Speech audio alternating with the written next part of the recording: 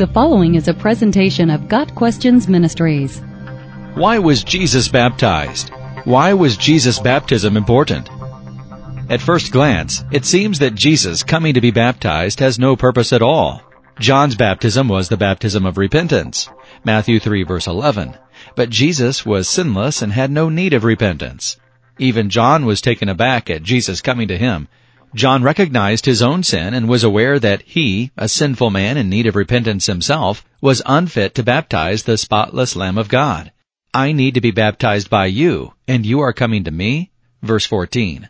Jesus replied that it should be done because it is fitting for us to fulfill all righteousness. Verse 15. There are several reasons why it is fitting for John to baptize Jesus at the beginning of his public ministry. Jesus was about to embark on his great work, and it was appropriate that he be recognized publicly by his forerunner. John was the voice crying in the wilderness, prophesied by Isaiah, calling people to repentance in preparation for their Messiah, Isaiah 40 verse 3. By baptizing him, John was declaring to all that here was the one they had been waiting for, the Son of God, the one he had predicted would baptize with the Holy Spirit and fire, Matthew 3 verse 11.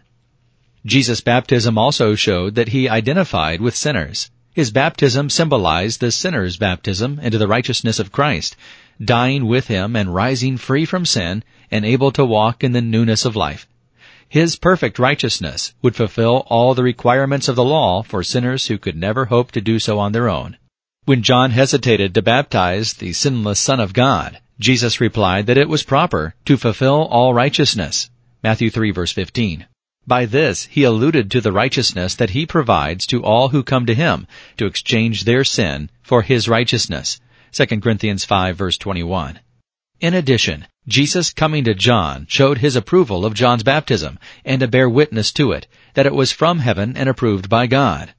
This would be important in the future when others would begin to doubt John's authority, particularly after his arrest by Herod, Matthew 14 verses 3 through 11.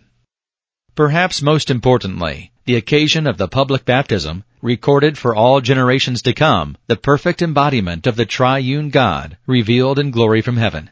The testimony directly from heaven of the Father's pleasure with the Son and the descending of the Holy Spirit upon Jesus is a beautiful picture of the Trinitarian nature of God, Matthew 3 verses 16 and 17.